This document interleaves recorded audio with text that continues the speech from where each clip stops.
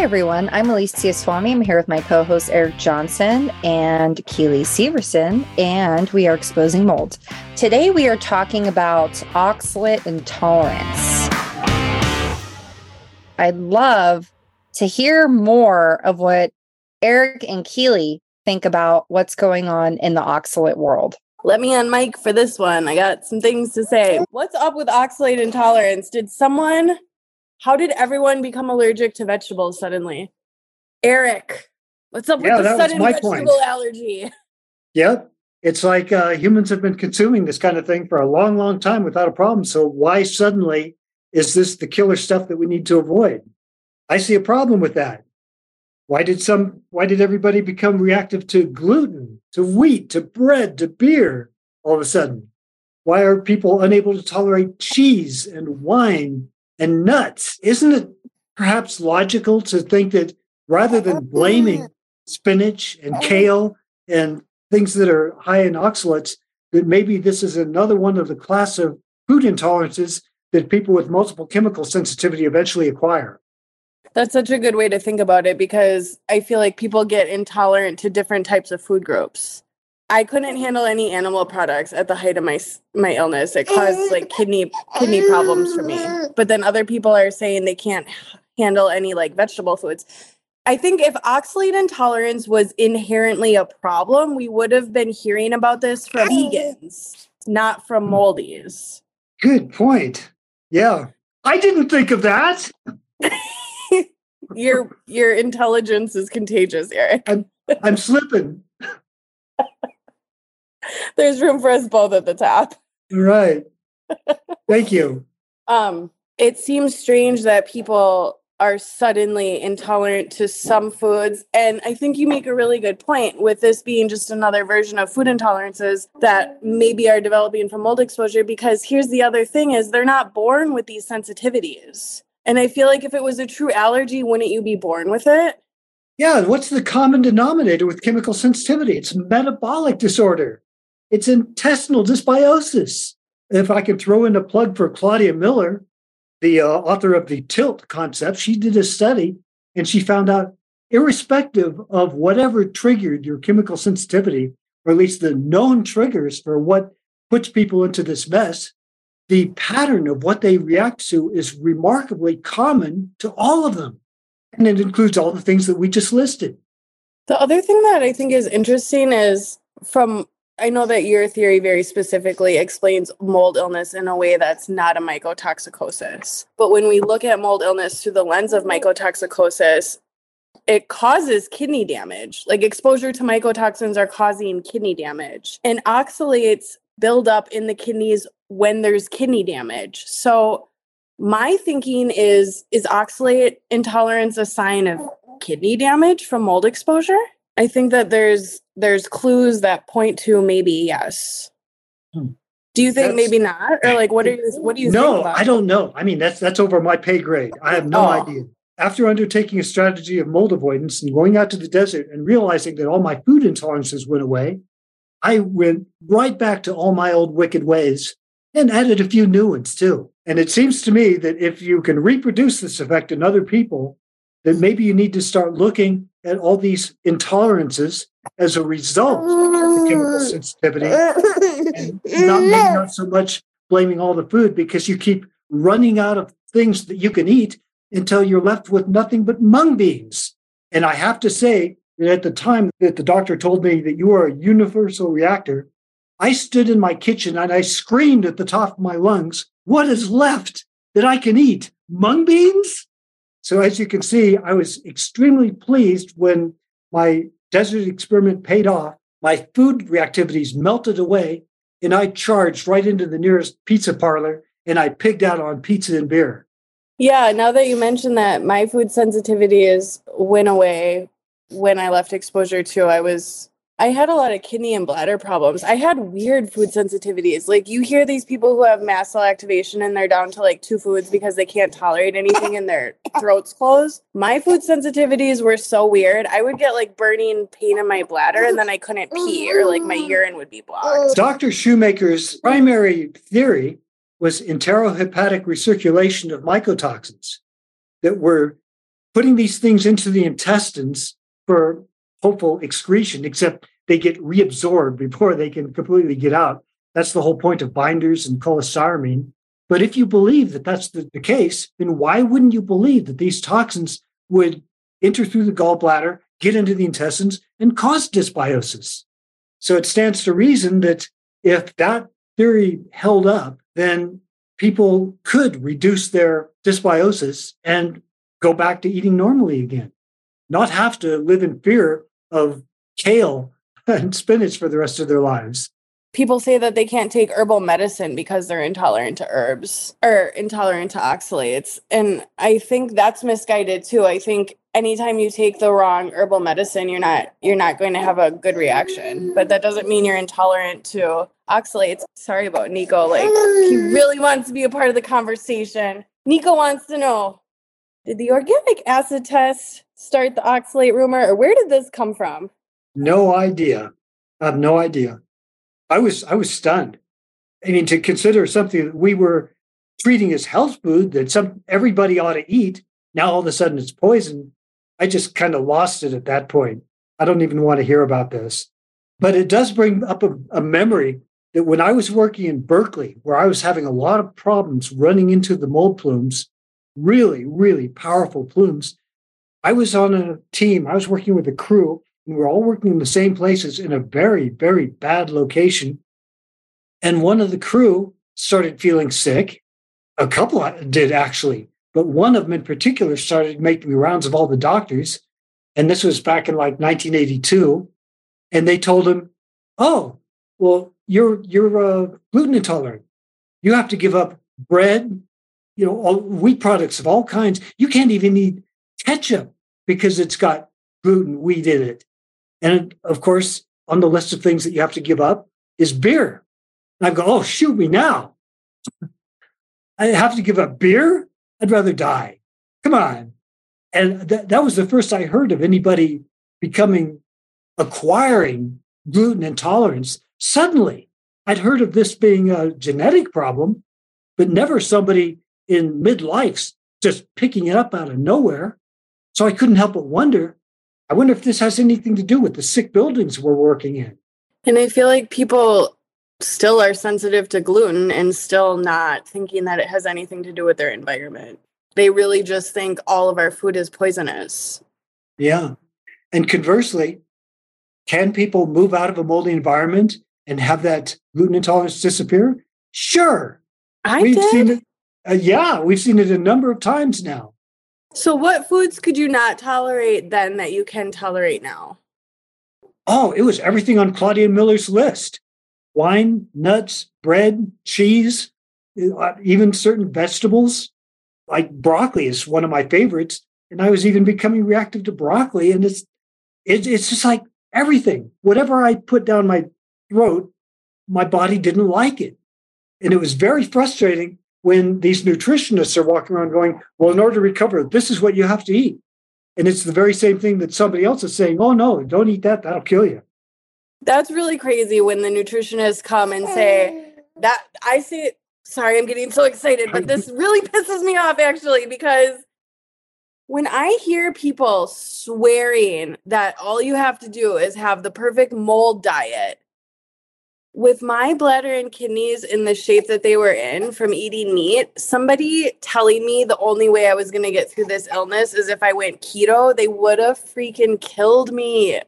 If they would not have killed me, I very surely would have ended up in the hospital with a surgery. I don't think that nutritionists, I think that they have to be really careful with giving advice about serious health complaints and connecting it to food, because if you think that all illness is only going to come back to food, it's interesting because that book by Theron Randolph, he highlights the emergence of, he's like talking about food sensitivities, but it's like he's the first doctor that's noticing people are allergic to these foods, which we talked about this earlier today. I asked you, do you think that this is highlighting like the emergence of this mast cell activation where people have food sensitivities? And that's exactly what Claudia Miller reports.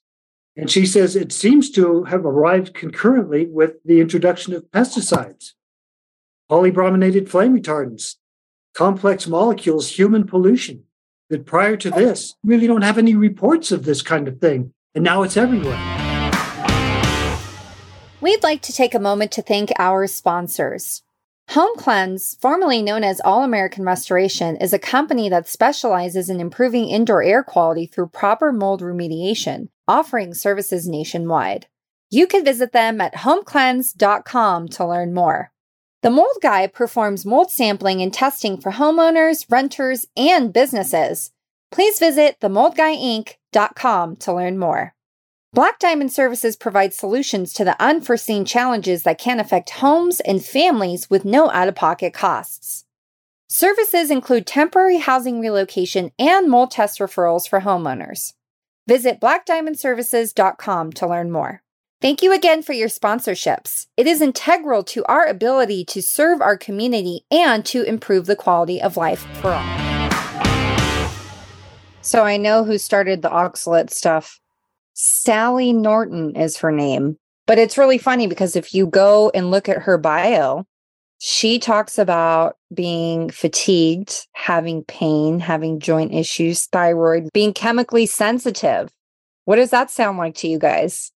Classic. I don't know the rest of her story, but maybe she's actually a moldy, doesn't know it, and is attributing all her issues to oxalates.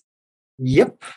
That reminds me of a teacher that I had in acupuncture school who couldn't handle any scents. I'm just realizing now that she was probably mold sick. Well, during the Lake Tahoe outbreak, the people up at Incline Village, it's like you almost had to be in training for the Olympics to even feel good about living there. People complained all the time. If you're not some kind of athlete, you don't feel like you belong. It's that competitive. It's crazy. Everybody had the best diets, the best food. So when the mystery illness hit, all of a sudden these doctors from the valley, from the big city, would come up and they would tell marathon runners, well, you need to improve your diet. Is what? Say what? Some pudgy little doctor is telling a marathon runner you have to eat better? And I finally hit my limit on that. And I'm going, look at who you are talking to. And at that point, the marathon runner said, well, I've looked at your diet and I guess I could try it, but it would be a step down from now how I normally eat.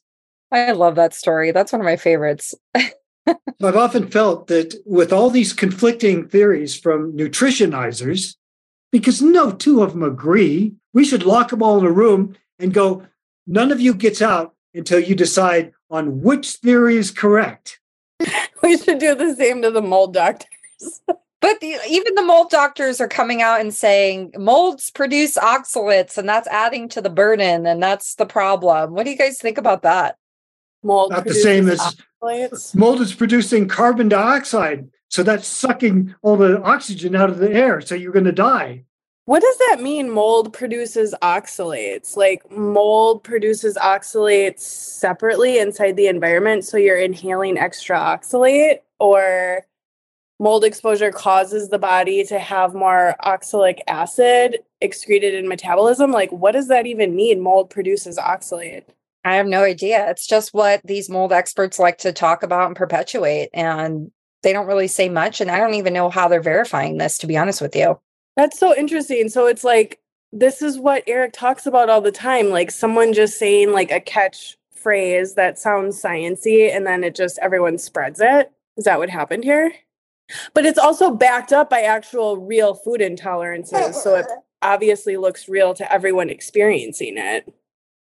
Exactly. There's just one shred, one kernel of truth in the matter, and it gets blown all out of proportion, and it takes on a life of its own. That seems maybe like what happened here with this. And I believe that the entire paradigm, the whole mold community, they're running into problems because they are pointing at everything. Everything is toxic. Water is toxic. Air is toxic. The clouds are toxic. And society you can only tolerate that for so long before you go, enough. Just stop. Oh my God. I so agree with you. I think people have good intentions when they post these things, but I think they don't understand like the fear mongering that they're causing to say there's mold in your hair, there's mold in your salt shakers, there's mold in your ass. I don't know. I mean, like, it's just, it causes a lot of fear mongering. And it's like, this is not the type of mold that we're talking about that's actually injuring people. And I don't know how to approach these type of people. How do you stop it? How do you, I don't know. Do you guys have an idea? I have if something you can use for your ass mold. Just kidding. I thought you had a serious product for us here. Maybe you could sell it. I'm 15 years old and immature. Keely's butt mold remedy. Well, somebody just posted an article today about bathroom mold, the pink mold, Rhodotorula. The stuff that shows up around the ring of your bathtub or in your toilet. The pink mold as being just as bad, if not worse, than Stachybotrys. I'm going, wait a minute. I've dealt with that. I cleaned it up with bleach. It's not a problem. We're going to have to edit this out.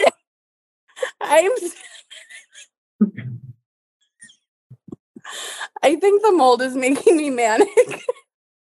All right. I think we're done here. Didn't Jill Krista say that pink mold is chetomium and everyone's losing their minds? Right. And I said, well, wait a minute. I believe that's Rhodotorula, or sometimes the bacteria Serratia marcescens, but typically it's Rhodotorula. Did someone have a bad experience reacting to their toilet, or where did this come from, this declaration? Fear of toilets. Maybe they can get brain retraining for their toiletophobia. Well, if anybody starts going to the toilet to barf and dies with their head in a face full of pink bathroom mold, then we'll know we've got a problem. It's the ass mold caused the toilet mold. Don't you know? That's it. That's maybe we could sell test kits. Put a petri dish up the crack of your ass. Throw some pink mold. No, you gotta swab it. Oh my God, I'm sweating. My butt's sweating. I'm gonna create mold. Let me go swab it. It's fine unless it's pink, Alicia. So that's kind of how I feel the general public is going to react to this fear mongering about oxalates, about all the other things that they're pointing at. It's seriously laughable if you think about it. I am so glad that I got sick when I did, because if I entered this mold arena now, I feel like I would be afraid to leave my corner of my living space. Well, how the hell are people even navigating this illness with this bullshit everywhere they turn? There's nowhere to go for honest information. Nowhere to go for honest information. How are people even recovering or living? I really don't know. Truly. And they go so far as to say, well, Eric's living in a tent in the desert. Oh, really? Yeah, it's a really fancy tent you got there, Eric. Yeah. I've got one of those phony wallpaper things behind me, I mean, come on. What is it with people? Oh, boy. Do you guys have anything else to say about the oxalate stuff? I just think it's more of a sign of kidney health damage from mold exposure. That's my thought. Yeah, I suspect you're probably right. I just feel that when it comes to oxalates, a normal, healthy human body should be able to deal with that, no problem. Absolutely. And we will go more into this topic and this subject in our class, Mold Illness and Kidney Health, that is going to be airing March 23rd. We will do the class live and then do a Q&A after. So if you are interested in signing up, please check out our Facebook, and we have the event there for you to register. Again, everyone, thank you so much, and we will see you next time.